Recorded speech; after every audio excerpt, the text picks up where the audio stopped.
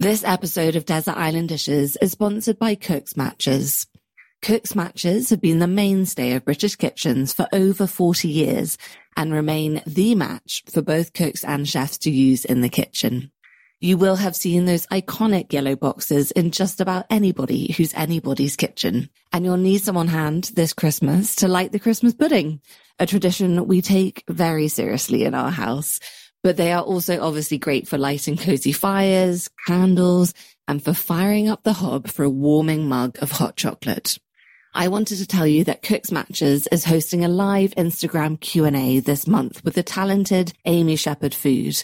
Amy will be answering any Christmas cooking questions and even providing meal ideas for after the Christmas mayhem. To join this social event, give Cook's Matches a follow and simply head over to their Instagram on the 17th of December at 7 p.m. If you're listening to this the day it comes out, then that event is happening tomorrow.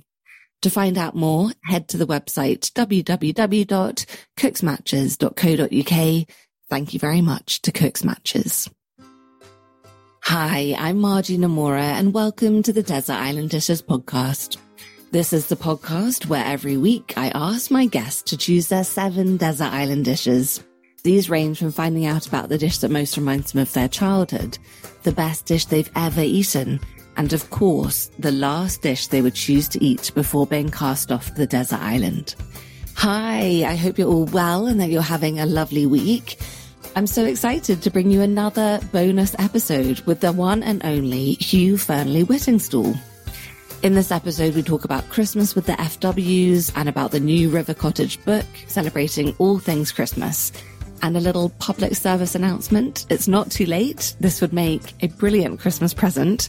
It really is a lovely book with lots of ideas and actually not too big a focus on the day itself, which I really like. I love chatting to Hugh and I hope you'll enjoy listening to this just as much.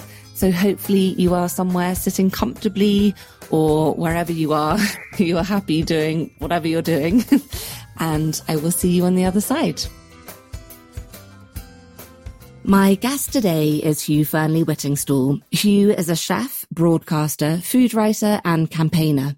The nation first got to know Hugh in 1997 with his TV show, A Cook on the Wild Side, in which he ate roadkill and all that the countryside's hedgerows had to offer. And then a year later, through his River Cottage series and books filmed at his River Cottage estate on the Devon-Dorset border. In fact, he's now done more than 20 cookery shows, and he's also tackled powerful issues in his documentaries like obesity, the illegal wildlife trade, fishing, and the war on plastic. He has an uncompromising commitment to seasonal and ethically produced food, and his concern for the environment has inspired a vast and loyal fan base. You may even have whipped up something delicious based on one of his recipe books, as he's a multi-award-winning writer and the author of numerous best-selling cookbooks committed to seasonal and ethical food.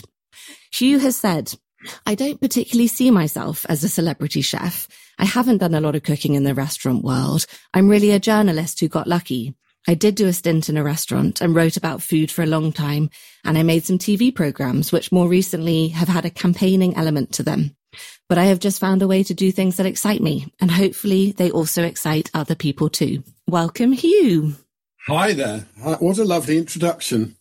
I've never heard River Cottage described as an estate before. Oh, really? I can embrace that concept. A first time for everything. Yeah, absolutely. We have a few acres and a little bit of livestock, so why not? Hugh, when you're sitting in the middle of London, that definitely counts as an estate, I think. Okay, fair yeah. enough. So we're going to get on to your career and sort of how that evolved. But I'm really interested to know, what did you want to be when you were a child? What did you think your job was going to be? Gosh, I think I had a few of the sort of cliche kids' ambitions. I was definitely interested in being a fireman, and oddly enough, that's something I looked into again just as I was leaving university. I suddenly thought maybe that is a really good thing to do. And a friend of mine and I started talking to each other and urging each other to think about giving it a go. But I had a travel plan to get to Africa and see wildlife and check out the world of conservation. And that sort of started to take over and has sort of come back round again recently. One thing I wasn't particularly thinking of doing as a child was becoming any sort of a cook or a chef, even though I love to cook from a very young age. That is so interesting, isn't it? I really wasn't expecting you to say firefighter then. And I'm trying to think, because so often there's a link between the things that we dream about doing really early on and what you end up doing. But I don't know if there is a link there, Hugh. Well, the other thing I was definitely very, very engaged with as a child was the world of wildlife and watching stuff on telly. David Attenborough was a hero from an early age. And that was an itch I definitely needed to scratch. And in a way that has sort of come round, because although I ended up in the food world, it's always been informed by a sense of the wider environment and the consequences of our food choices and how that fits into the natural world. And I've been lucky enough, as you mentioned early on, to make some documentaries that have got the environmental issues to the fore, like the plastics series and the illegal wildlife trade. So the conservation bug has never been far away from the food thing, but the fireman thing never quite happened. I think we can say that. But it's never too late, Hugh. Maybe I was about to say exactly that, Margie. I think maybe that's your project for next year. Who knows? Who knows? And the notion of luck, do you really believe that you're just a journalist who got lucky? Do you think if you were starting out now and you tried to replicate your exact career, do you think that's something that you could achieve? Do you know what? I think it would be really hard, because I think the world of television is a bit less, it's more risk averse, and it's kind of folds in on itself and it likes to replicate things that it knows works. I don't think I'd have got the TV break in the same way that I did, where I just sort of found myself pitching an idea that seemed a bit mad and exciting to me, and Channel 4 decided to take a chance on it. I think that sort of luck is probably harder to come by now than it was 25 years ago when it happened to me. And when you were asked by Jeremy Vine the question of what makes us human, your answer was cooking, which I absolutely loved. And it ties in with the whole premise of this podcast, which is how food transcends mere necessity to become this all-important element that sits at the heart of families and friendships. But I wondered, do you worry that many people are moving away from the sense of occasion around food and that it's actually becoming a bit too functional? I do worry about that, but I also feel that people are moving back to it as well. We live in such a strange time when the food industry is a sort of example of what's happening in all sorts of areas. But, there's the march of progress and industry and the desire for everything to be quick and easy and instant. And that drives a lot of the way that food is produced and indeed grown. It's a huge industrial project and indeed a multi-billion-dollar industry telling us, more or less trying to get us where they want us, telling us what we should eat. And it's pretty powerful and successful at that. At the same time, there's a backlash. There's lots of people who don't want to be dictated to and want to make their own choices and see perhaps more than ever the value of going out and foraging for wild foods and growing something yourself in your back garden or on an allotment or even on your windowsill, and who don't want to sort of take dictation from the industrial food complex and want to find a better way. So I think we're winning and losing at the same time, and I just hope we can get better at winning and more resistant to the dictation that the industry wants to give us. Yeah, hopefully it will be one of those things where the louder they dictate, the more we push back against it, because people in general don't really like being told what to do they? I think you're right. And we are seeing that backlash and that resistance, but it needs to gather even more momentum because so many things are at stake. Our health is at stake. We're eating far too much food that's making us ill, and that's the processed food. Really, it is. I mean, that's just a fact that the more processed food is, the less good it does us. And so, there's never been a more important time to resist the world of industrial, ultra-processed food and find a better way. I know that your mother was a brilliant cook and threw a lot of amazing sounding dinner parties in the 1970s. So let's talk about the first desert island dish. And that's a dish that most reminds you of your childhood. Well, it could have been one of her classic dinner party dishes, I guess. But I was particularly involved with the dinner party desserts. I had a sweet tooth and I basically learnt to cook by cooking puds and treats. But the dish I keep coming back to, the Proustian Madeleine for me, the memory is of my mum's shepherd's pie. Ooh. And perhaps it's because in a world where basically anything sweet would turn my head and make me excited, this is the first savoury dish I can remember really being grabbed by and enthusing about. And partly that was because I was involved often in the making of it. And it was always made with a leftover leg of lamb. You know, we had traditional Sunday lunches, often enough of a roast leg of lamb. My mum would always buy a whole leg or a whole shoulder because she wanted those leftovers.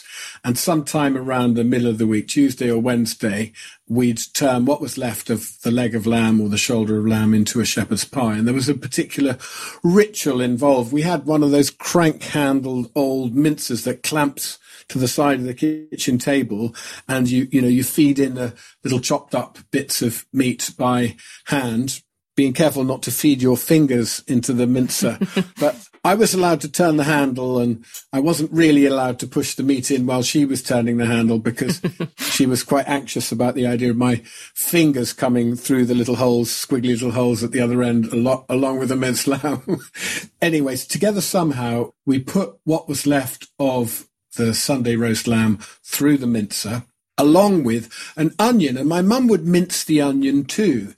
She didn't chop it. She put it through the mincer, sometimes sort of squished. I remember clearly that she would press a piece of onion next to the lamb because the lamb was more grippy than the onion, and the lamb would help take the onion through the mincer. And when she'd put all the leftover meat from the lamb and some wedges from one large or maybe a couple of medium onions, she put one more thing through the mincer, which was sort of to clean it. And that was a lump of bread. She'd rip up a slice of bread and put that through the mincer. And that was good because it got the sort of fatty bits of the meat and just cleaned the mincer, not like cupboard clean, but it started the job of cleaning the mincer very effectively. And then all of that would go into a frying pan. The minced lamb, onion, and the little bits of bread would all go into a frying pan, and she'd fry it up, get a good sizzle going, brown the meat, and then if there was any leftover gravy from the roast, that would go in, and then a squish of tomato paste and a dash of Worcester sauce, and if it was looking a bit dry, maybe a trickle of water or stock, until we had this lovely, delicious, very, very savoury mince in a rich sauce. And that would be spread into the pie dish. And on top would go lots and lots of creamy mash. And the other job I got that I really coveted was making a pattern on the mashed potato with a fork, scratching up. So important, this, because that's what makes it all crispy and a little bit burnt and golden. If you have a smooth surface on the mash, there's less to burn, less crispy bits to be had. But if you fork it up into those little peaks and troughs and little waves with the fork, then you get a wonderful crispy top on your shepherd's pie. Oh, that is just bringing back so many memories. I mean, it's just amazing how something so simple can be one of the best things that you ever eat. It still is an absolute favourite, and I make it often enough. You know, whenever we have enough leftover lamb or sometimes goat. I did make a delicious shepherd's pie recently with a leftover leg of roast goat, which we'd reared ourselves. That was a particularly delicious piece of meat and a particularly lovely shepherd's pie. And I do it in much the same way, following that exact tradition. I don't have a crank-handled mincer. I actually chop the meat by hand. But apart from that, the recipe is the same. It's just simple meat, onion, leftover gravy, a little bit of tomato paste, and just a dash of water or stock to bring it all together. Also, it's so fun using like a leftover roast, because each time it's going to be a little bit different and taste a tiny bit different, isn't it? And that's sort of part of the fun. Yes, and the consistency you get from a leg is different from the consistency you get if you've roasted a shoulder, because I tend to cook a leg a little bit pink, whereas I tend to cook a shoulder longer, so it's almost falling off the bone. So the texture of a shepherd's pie with shoulder of lamb is almost like pulled lamb. It's kind of shredded, whereas with a leg, you've got chopped up little pieces that have got a little bit more texture, almost like little pieces of meat in a stew. Both delicious, but as you say, subtly different. Hugh, why did we record this just before lunch? I'm so hungry. Me too. And I'm already starting to think about what's in the fridge, but unfortunately there's no leftover lamb. And you'll have to indulge me. What was a typical menu at one of your mum's famous dinner parties? Did it involve a lot of gelatin? Yeah, absolutely. There was gelatin, and gelatin might feature in both the starter and the dessert. I tend to remember the starters and the puds better than the main courses. But there was a thing she used to do. There was a jellied ring of tomatoes. So it was like a tomato puree set with gelatin and into a sort of molded into a ring, which she would fill with prawns, which would have cocktail sauce on them. That was one starter. There was another thing called egg mousse, which sounds almost like a kind of tautology, but it was basically, it was a sort of double egg because it was chopped hard-boiled egg and more egginess made into a mousse set with gelatin, which was served with caviar. And I'm putting little quote marks around my caviar as I say that, because of course it wasn't real caviar. It was fake lumpfish roe. Okay. But egg mousse and caviar was another one. And sometimes that would have little bits of jellied consomme sprinkled over the top as well. So wow. Triple gelatin. Triple gelatin. Then classic desserts, she used to do profiteroles, which I got quite involved in making. I was at one point quite a dab hand at making profiteroles. She filled them just with whipped cream, not anything sort of custardy, but just filled with whipped cream with a delicious dark chocolate sauce. Or sometimes Black Forest Gatto. She had, a lot of this came from Katie Stewart's Times cookery book, which was a brilliant book that must have come out, I guess, in the early 70s. And I still got a paperback copy of it here. But my mum had this amazing hardback with a puffy white jacket on it, sort of, and apparently it was the sort of wedding present gift edition. It was all beautifully, it was a sort of big, kind of almost like coffee table size book with nice illustrations and big print. But the distinctive thing about, in fact, this particular copy of it had been lent to my mum by a friend of hers just after we got a puppy, a Labrador puppy called Rex. Rex somehow managed to chew off the spine of this very new book. Oh no! So my mum had to buy a pristine copy for her friend to replace it, but we got to keep the one that had the dog chewed spine, and then very rapidly developed lots of other marks, and mainly from my sticky fingers, from the favourite recipes that we cooked, and all the kind of cake chapter and the pudding chapter had very, very grubby cocoa and chocolate and coffee stained pages stuck together and generally kind of gleefully, much used. That's the kind of book and the kind of era, actually, where I just imagine every dinner party you go to, everyone's kind of cooking from the same book. And so you end up eating the same menu time and time again. That's the impression that I get from the 1970s. Yes, there were probably a short list of classic tomes, of which that would have been one. No doubt Robert Carrier would have been another, but my mum didn't go for him. She went for Katie Stewart and a little bit of Elizabeth David on the side. I Googled the most popular 70s food, and whilst there were some delicious things, which I'm a huge fan of the prawn cocktail, there was something really bad that I came across, which I think this might be the worst offender. Are you ready? It's bananas covered in ham and hollandaise. So kind of like an Eggs Benedict, but with bananas instead of a muffin. No, wrong. And you already know that it's going to be the wrong kind of ham as well involved in also, that. the photo that went along with it was, it didn't look very appetizing, Hugh. No, that's worse than pineapple on a pizza. Oh yeah, I'm not a fan of that either. Let's pause there and talk about the second desert island dish. And that's the first dish that you learnt to cook. Right. Well, I'm not going to cover myself in glory with this one. I think this may have been the first thing a lot of kids learnt to make. Peppermint creams. I mentioned the sweet tooth. I'm glad I got the shepherd's pie in first, because obviously it has genuine virtue. But peppermint creams was really just edible sugar-flavoured Play-Doh, really. I mean, it was just, it wasn't sugar flavoured, it was just sugar. Icing sugar with a little bit of egg white to bind it together and a few drops of peppermint essence and a little bit of green colouring. And you squidge that together until it's like a paste that you can roll out. And it's like rolling out pastry but instead of flour, it's icing sugar. So you're dusting with icing sugar. And I mean, the whole thing is about 97% icing sugar. And then you roll it out and you stamp it out into little rounds. And you leave them on a kind of cake tray, a sort of mesh tray to dry, to semi-dry. And I absolutely loved them. I mean, half the mix went into peppermint creams and the other half was on my fingers and in the bowl and got eaten and generally kind of consumed and made me feel quite sick, but not sick enough to put me off doing it again as soon as possible. I remember making those, such a satisfying colour. But I remember making them more than I remember eating them. I remember both. And I still have a soft spot for mint. And the peppermint cream project got a little bit more sophisticated as I got older.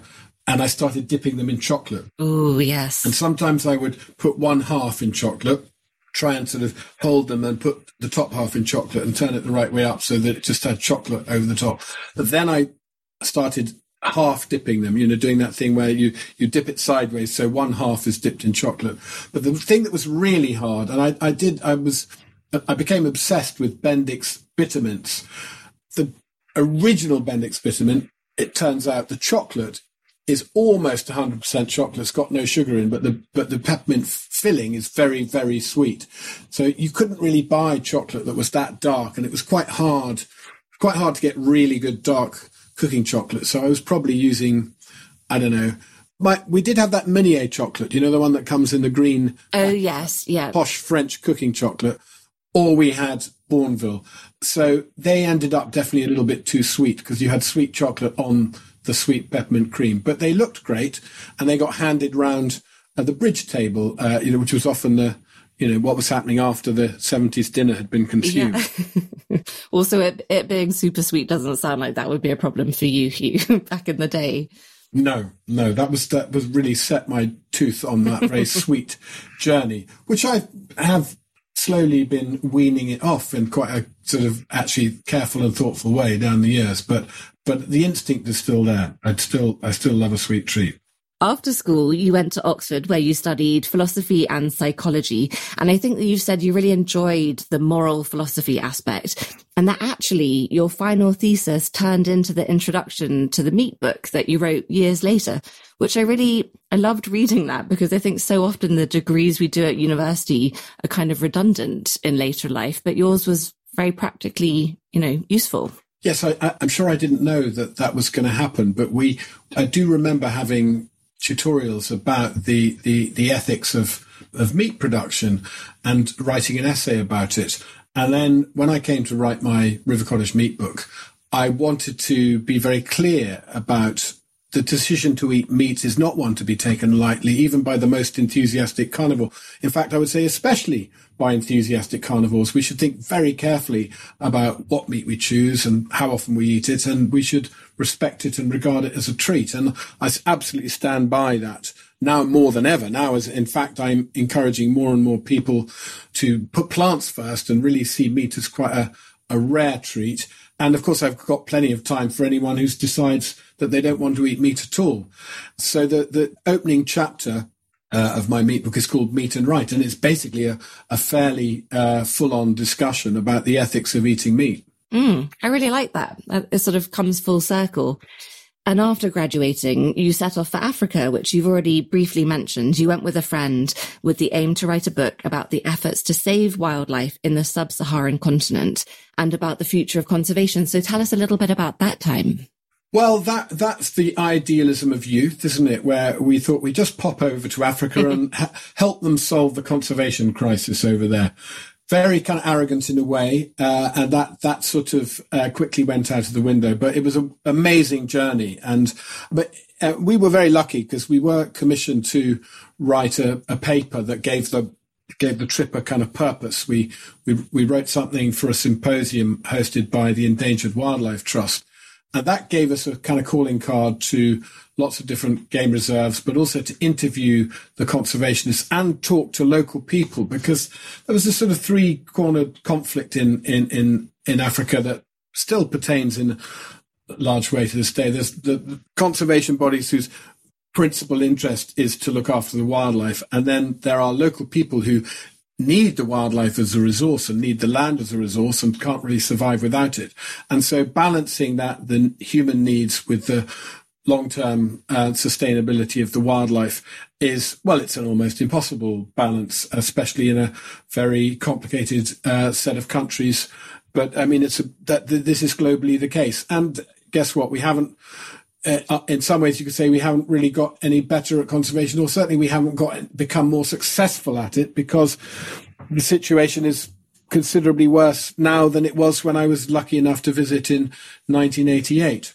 But we are talking right now about the urgency of these issues, both for the sake of our climate and for biodiversity. These issues they're not niche anymore, but there's perhaps a certain irony in fact that they've become so urgent because for so long they did seem a little bit niche. If you were a conservationist, you weren't quite in the mainstream. You were off hugging trees and worrying about things that a lot of people didn't worry about. And perhaps that still is the case, but I think, we're more likely to see, we are seeing certainly more headlines about the crisis in conservation and biodiversity in the natural world than we ever did when I was making that trip 40 years ago. Well, yeah, obviously conservation has clearly been something that's been important to you for a very long time. Yeah, absolutely. It remains so, more so than ever, really. I mean, I'm lucky to live in a beautiful part of Devon where we are. I mean, just as I was talking to you now, I was looking at two kestrels zooming around together above the trees, just 100 yards in front of me. So, I'm very, very spoilt in this part of the world. That is slightly different to the view that I'm looking at right now, Hugh, which I've got some pigeons. Oh, well, that's great, though. I mean, they've got their charms, too, without a doubt. That's true. Lots of character. Let's pause there and talk about the third desert island dish, and that's the best dish you've ever eaten. I found this one really, really hard. I've been incredibly lucky to eat some wonderful, wonderful meals in some extraordinary places. Also, my mum's shepherd's pie, still right up there, without a doubt. But we've talked about that at some length. So let's come up with something a little bit different. One of the most memorable things I've ever eaten that I've actually recreated on a few occasions, but it never quite nailed it the way that it was nailed the first time I had it, was a porcini lasagne cooked by Pierre Kaufmann and Mauro Brigoli in Hampshire after a day's fishing. And that was at least 22 or 3 years ago. And Mauro was somebody, a lovely man who I met doing some filming. He showed me how to make salamis. He was the first person who gave me a demonstration on curing meats the traditional Italian way. And he showed me how to make coppa and salamis and various spicy sausages, which he hung up in his fireplace in his lovely restaurant in the New Forest. And we became friends. And every year he used to invite a few friends fishing on the River Test, trout fishing. And one of the other guests was Pierre Kaufmann, who I'd never met before, but was in deep reverence of. He's one of the great pioneer chefs in London in the 80s and 90s, and had a wonderful restaurant. He was particularly famous for his pig's trotter dish, a dish of pig's trotter stuffed with, among other things, wild mushrooms. But that was a great dish that Marco Pierre White went on to cook as a tribute to him. But on this day we had, I suppose you could say, humbler fare, but not much humbler, because this lasagne was made with freshly gathered ceps or porcini or penny buns, Boletus edulis, the ultimate forager's mushroom, thinly sliced homemade pasta, but otherwise a pretty classic lasagna, but just very, very generous, no mince, very, very generous layers of porcini, which had been gently fried in a little butter and a little bit of garlic. And then the thinnest layer of Parma ham. So yes, there was a bit of meat, but there was no mince. But so that was the layers. It was pasta, bechamel, generous quantities of sliced fresh porcinis, and the thinnest layer of Parma ham, and a lovely cheesy topping. And that just kind of blew me away. We'd worked up an appetite. I don't seem to remember the fishing was all that successful, certainly not on my count. I don't think I managed to land a fish that day. We had a long day on a late summer day with just the beginning of the autumn chill. And I remember the basket of mushrooms appearing before Pierre dashed off to make this lasagne. And it was just sensational. That sounds absolutely incredible. Like nothing, I've never had anything like that before, I don't think. Well, I cook a sort of version of it that is a bit humbler. I do love to make a veggie version of lasagna with a really generous layer of mushrooms. And if I can put any wild mushrooms in there at all, hopefully self-gathered, but if not, some dried porcini go very well, mixed in with some regular mushrooms. And then I do a layer of kale. So you've a generous layer of mushrooms and then a layer of kale, and the kale is stirred into the bechamel, but still quite a lot of green stuff in there. So mushroom and kale lasagna is a bit of a favourite of mine. And it sort of definitely derives from, it's a sort of my little tribute to that amazing lasagna I had on the banks of the River Test about 25 years ago. That sounds incredible. I wondered for that whether you were going to go with the meal that you cooked for your wife and the midwife at 2 a.m. after the birth of your first child, which also sounded delicious. Sausages and cream spinach. Yeah. Yeah, that was a good one. That was pretty memorable now that you mention it. But I didn't want to go anything self-cooked. I want to put some credit in one of my culinary heroes' direction. That's very modest, Hugh. So after you got back from Africa, you got a job at the River Cafe, one of the most prestigious restaurants in London. And I wondered, what were you thinking at that time? Did you think that you wanted to try your hand at becoming a professional chef? Had that sort of been something you were thinking about in Africa, or how did that come about? No, that was a bit of a left turn. I mean, I was a very keen cook. That my youthful enthusiasm for cooking had stayed with me, and I love cooking. But I had come back from Africa, and I was really just trying to find a way to get back to Africa to do more. Came back to try and get a book commissioned. We'd written this paper, which was reasonably well received. I was still very excited about the world of conservation, and came back to try and put a publishing deal together that would take me back to Africa to spend more time doing that. And I got a job at the River Cafe to earn a bit of cash and try and save up my return fare to Africa. And that never happened because I somehow got really into this whole thing, cooking at the River Cafe. I had a lovely time. It was amazing cooking with Rose Gray and Ruthie Rogers and other brilliant people like Sam Clark. It just made me think that maybe there was something about the world of food that was possibly even trumping I'm not sure I thought that straight away, but I mean, I couldn't, nobody wanted to give me a book deal aged 22 to write about conservation in Africa, I rapidly found out. And I could see that was going to be hard to pull off. And I just got more and more distracted and delighted by the world of cooking and restaurants. That's so exciting. And I think you were there for 6 months. So what were you working, I think, as the pastry chef? What were your lasting memories of that time? Well, I did a bit of everything. It was a really nice kitchen in that respect. Everyone got to do lots of different things. I ended up doing quite a lot of the desserts because I was just so keen on it, and others a bit less so. But I just remember, above all, learning the importance of the quality of ingredients. And Rose and Ruthie would eagerly anticipate the day's deliveries and spend a lot of time sort of poring over them and making sure that the fish was incredibly fresh and the vegetables were all that they wanted them to be. And it wasn't at all unusual for them to send something back or get on the phone and say, this isn't good enough, you need to do better for us. And that attention to detail, to the provenance of the ingredients has always stayed with me. And I learned a few useful skills there too. I learned to butterfly a leg of lamb. I learned to clean brains. They used to put calves' brains on the menu there quite a lot. That's something I probably wouldn't do these days, although I do occasionally make a brawn from the heads of our pigs that we raise at River Cottage. But all sorts of things. And I learned to prepare cuttlefish and squid and all sorts of useful things and to make pretty good pasta. And so, lots of skills that I collected along the way. But above all, this reverence for the best possible ingredients was the lasting legacy of my time there.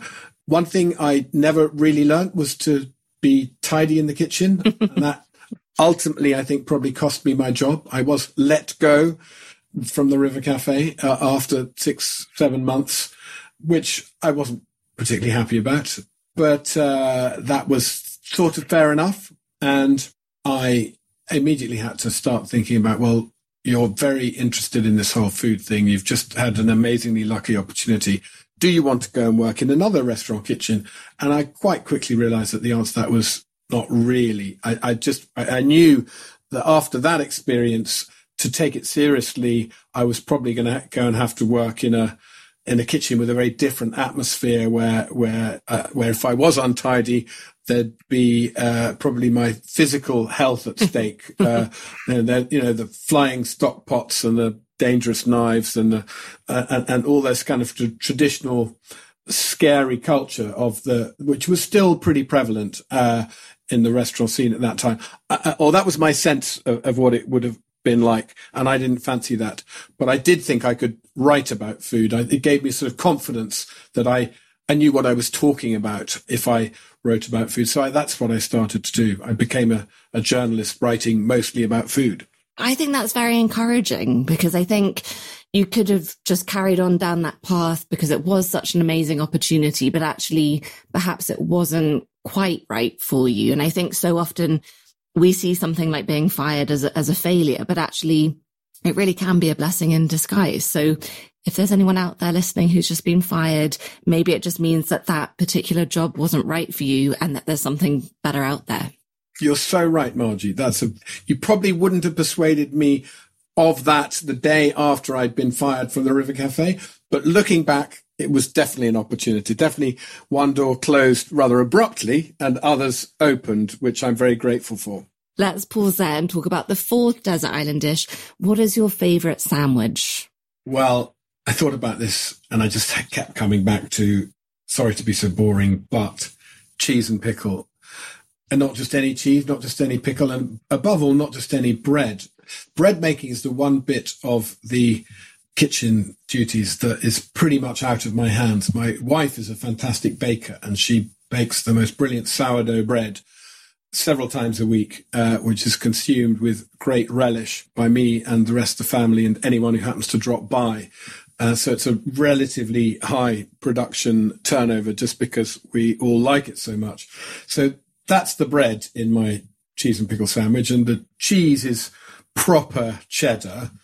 Montgomery cheddar's a good one. There's quite a few nice cheddars around here. I'm actually partial to something which some people would say isn't quite proper cheddar. It's the Godminster organic cheddar, which is a milled cheese, i.e. it's been pressed. It has got a wonderful cheddary flavour, but a purist would regard it as a cheats cheese. But it is one of the box schemes that we use. It has it as an option, so it does occasionally get ticked, and that comes through as well. And then a kind of nice chutney, homemade chutney, which at the moment, a few weeks, I had a glut of early apples and courgettes that sort of coincided. So I quite often make up chutneys. You just throw in what you've got into a pan, put a handful of spices and maybe a few raisins and things like that, and not too much sugar because you've got lots of sweetness there with the fruit, so you really don't need it. So I made that half a dozen jars of that, and we're about halfway through that already. So yes, I like making quirky sandwiches as well, and all sorts of leftovers get turned into sandwiches, but you actually can't beat a really good cheese chutney sandwich. And occasionally a couple of lettuce leaves go in there, sort of just extra sense of virtue. But they're not really necessary, to be honest. No, I like how you preface that by saying that was a boring choice. That doesn't sound boring to me at all. That sounds absolutely delicious.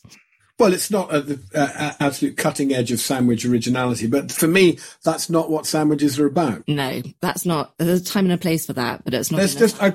I have to give an honourable mention to, if you're talking about hot sandwiches, a hot mackerel sandwich, a hot mackerel bap with a cheaty tartar sauce on it, fillet of mackerel off the barbecue or just even fried up in a pan, put into a warm roll with some mayonnaise and chopped gherkins and a few capers, and maybe even a little bit of chopped hard-boiled egg. When we were doing Fish Fight, we were encouraging people not to just get constantly locked into the same old fish, cod, haddock, tuna, salmon and prawns, which between them represent over 80% of the fish we consume in the UK. Now, it's absolutely key to good eating and healthy eating, but also sustainable eating, that we eat in a diverse way. And this applies to fish. We've really got to spread the load and eat lots of different types of fish, not just hammer the same old ones harder and harder. So we were campaigning to get fish and chip shops to take up the mackerel BAP with some success, I might add. There were dozens and ultimately hundreds of fish and chip shops up and down the country. And quite a few of them still do now offer either a hot mackerel sandwich or another fish sandwich that you can take away. And the hot fillet of fish in a warm bun with a little mayonnaise and something, again, it's the pickle, isn't it? In this case, just a few capers and a bit of chopped gherkin will do the job. Phew, that sounds absolutely delicious. So your first foray into TV was A Cook on the Wild Side. How did the TV part of your career come about? We did pitch Cook on the Wild Side to Channel 4, and we pitched it as a wild food show. And part of the pitch was our eccentric vehicle, the gastro wagon, that had an upturned boat on the roof that was actually a sleeping compartment, and the back of it folded out into a kind of mobile kitchen, which was actually quite well equipped. And it was brilliant fun driving around the UK and learning. I knew a little bit about wild food, but really the point of the series was for me to go and learn from people who knew more than I did. So I was meeting people along the way who would teach me the ways of the hedgerows and some old traditions. And we actually, we had a nice mix of hedgerow greens and mushrooms and nuts and berries and some protein. So there was a bit of fish and shellfish gathering and a bit of meat along the way, but it was pretty eclectic, sort of old school hunter-gatherer foraging, really. Yeah. And I think that's what makes such great TV when the presenter isn't necessarily the expert, but they're learning, and that's the way that the public learn as well. I think that's really appealing to the person watching. Well, that's pretty much how it's been for me down the years, first with Cook on the Wild Side and then River Cottage, where I was basically learning to be a smallholder, learning the responsibilities of keeping pigs and looking after livestock and how to grow vegetables with a reasonable amount of success. But there was always a guru or a local person who showed me the way, and that was wonderful. They were great characters. So such fun meeting them and working with them down the years, and many of them are still friends. John Wright, indeed, who taught me everything I'd forgotten about mushrooms, and sadly I'd forgotten quite a lot of it, but he still runs our foraging courses at River Cottage, which is terrific. Let's pause there and talk about the fifth desert island dish, and that's the dish you eat the most often. Oh, well, it's funny coming after the conversation we just had, because this is actually probably going to sound A, pretentious, and B, even mendacious, but it is actually true. I was just thinking about it. I mean, maybe that cheese and pickle sandwich, it comes out a bit more often than this, and maybe there are one or two other family favourites. But one thing I realise I eat a lot of is nettle soup. Mm. And that's quite simply because every spring, when the nettles are at their most perfectly kind of soupable, which is when before they're full grown or going to flower, but when they're about a foot high with this lovely, fresh, green, vibrant crown of nettle leaves on top, you pick the top kind of 8 or so leaves off of a spring nettle. And we make great vats of soup. We make it, several times. We make a big batch and we have a bowl there and then we put quite a lot away in the freezer. And then it comes out when I want a quick lunch, or when I've had too many of those cheese and pickle sandwiches. I would eat something really delicious and good for me for lunch today. And I just get a little, box of the nettle soup out the freezer and share it often with my wife. We are often both working at home and take a break to have lunch together. So we have nettle soup, and not quite every week, but certainly through the nettle season, maybe once or twice a week. And then the frozen stuff comes out pretty regularly too. Mm. And I love it. It's just a kind of thing that I would feel. I mean, I know that right now, for example, there's still at least, 8 or 9 litres of nettle soup in the freezer. It's a very comforting feeling to know that. It is. And it's a very simple soup. I mean, it's just a big half a bag or half a basket of nettles, a couple of carrots and a couple of onions, maybe a potato, and sometimes a few leftovers go in, sometimes a handful of parsley or spinach if it needs cutting in the garden. And then you've got this vibrant green soup, whizzed up till it's fairly smooth, but still a little bit of texture. And sometimes we pop a poached egg in it. That's always nice. And we got some of the lovely sourdough toast on the side. So always a treat. That sounds amazing. A virtuous treat. Very virtuous. And also something that, puts you in touch with the world outside your door. I love foraging, and the nettles are literally the easiest forage. There's a patch of nettles about 10 yards outside the door, and we actually trim the nettles as they start to get kind of a bit ropey in kind of May.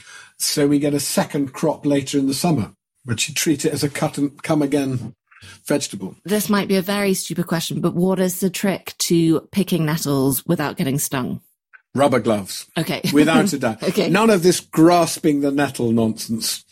A stout pair of rubber gloves or good pair of gardening gloves and just picking that top crown of leaves, and then remembering that you need to keep the gloves on while you're washing them too, because even a wet nettle can sting. Ooh, okay. That's a good tip. Right. Now, Hugh, please can we talk about Christmas, because the River Cottage has got a new book out talking all things Christmas.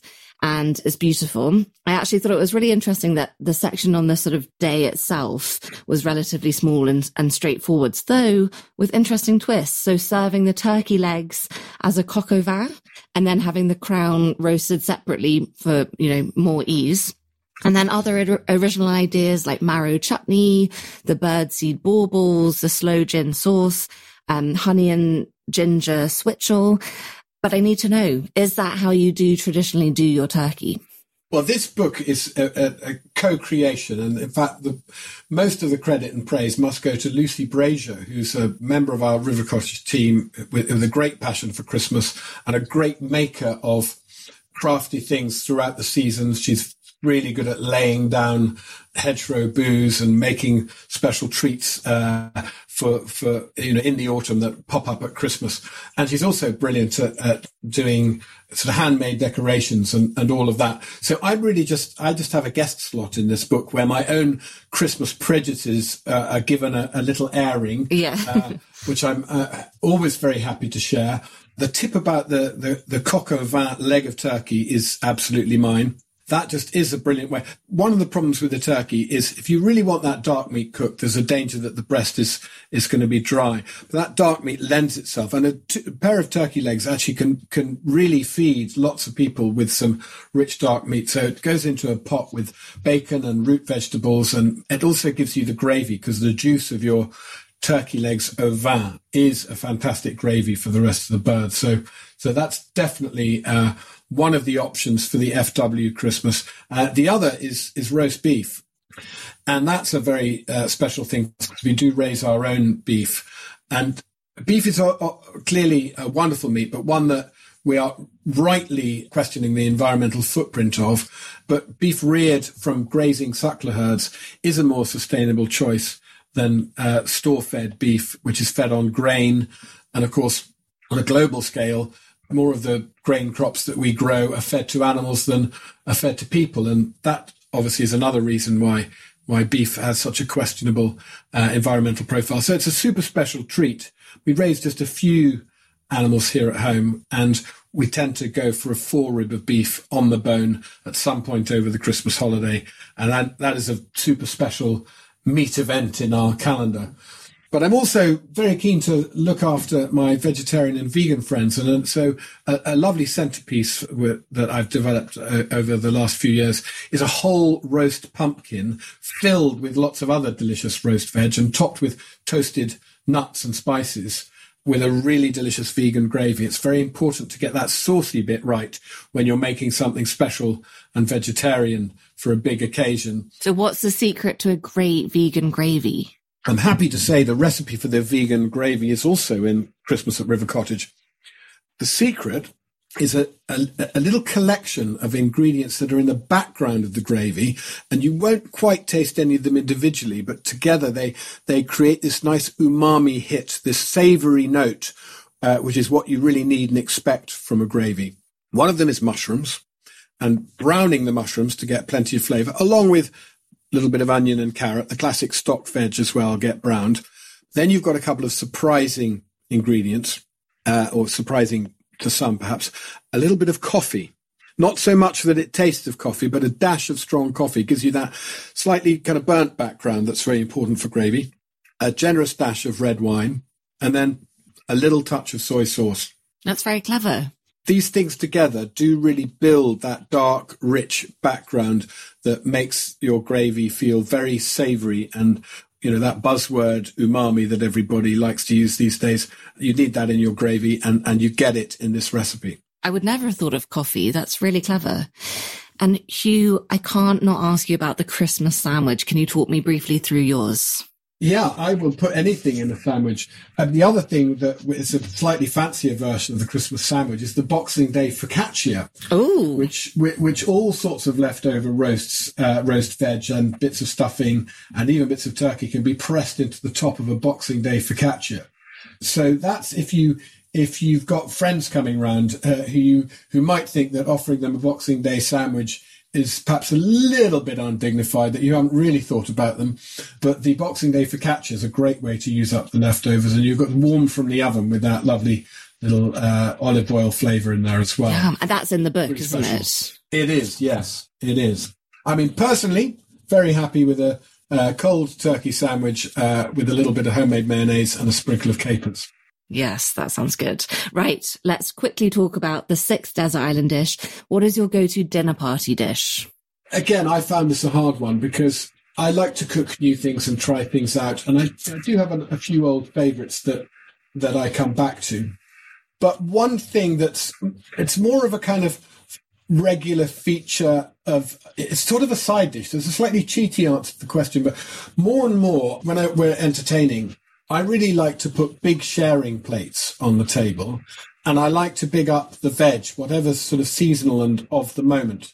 You know, and if we've got a vegetarian or vegan guests coming round, I probably go all out veggie or vegan, because in the end, that's just the most inclusive way to feed everybody, because everybody can eat that food. And so rather than do something special in inverted commas for a vegetarian or vegan guest, I'm more likely to go all out.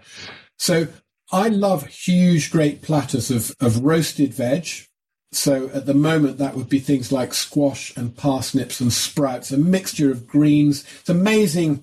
There's so few veggies that can't be roasted. And this time of year is a great time because you've got lots of roots, lots of brassicas, you've got shallots and onions. They can all go in the tray together and share flavours. But don't overcrowd the pan when you're tray roasting veg, because you want everything to get nicely browned and caramelised. And if you heap things too much on top of each other, then they'll start to sort of sweat a bit and get a little bit wet rather than properly toasty and roasty and caramelised. And then massive salads of sort of things, again, combining different things. So something leafy, something rooty, and then some toasted seeds. There's a classic at this time of year for me is very thinly sliced red cabbage with grated carrots or grated parsnips, a little bit of apple or pear. That can be delicious roasted too. And then a sprinkling of toasted pumpkin seeds.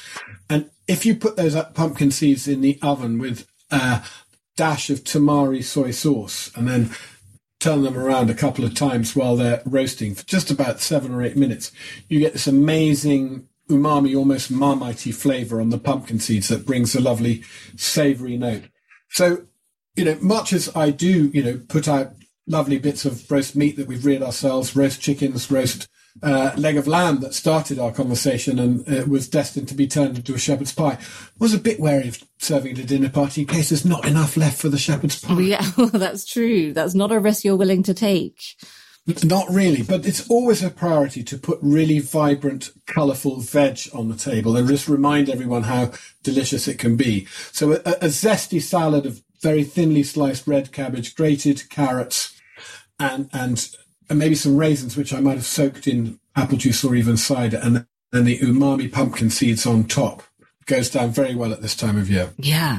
On Desert Island Dishes, we have a cookbook corner. So I'd love to know, what is your most treasured cookbook? Again, such a hard one. There are cookbooks that have it's got to be one of the ones that you know, that's been on my shelf. Doesn't come out quite as often as it used to, but it's taught me so much. It was a really close shave between Constance Spry and Elizabeth David. But Elizabeth David has just edged it.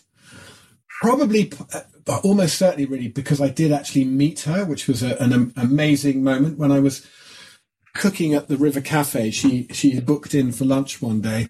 And as you mentioned, I was often in charge of the puds. And we used to make something which we called Elizabeth David's chocolate cake. And it's a really simple chocolate cake made with ground almonds instead of flour, a little dash of coffee, and lots of chocolate, melted chocolate. And it's rich, it eats really well as a dessert. It's kind of fudgy. It's not a light sponge. It's a fudgy, rich cake. And it had been on the River Cafe menu for quite a while, and I'd cooked it quite a few times. And I was told to make it. So we'd have it on the menu for Elizabeth David, should she choose to order the cake that's in her book. And I had a dilemma because I had actually tweaked the original recipe. I'd simply been putting quite a lot more chocolate in it, just because that was the style. And also because it had to compete sometimes. I mean, we didn't used to put them both on at the same time, but it had to kind of stand up against the River Cafe's legendary chocolate nemesis. And so in order to make sure that it was just as chocolatey and just as delicious as the chocolate nemesis, I used to put a bit of extra chocolate in.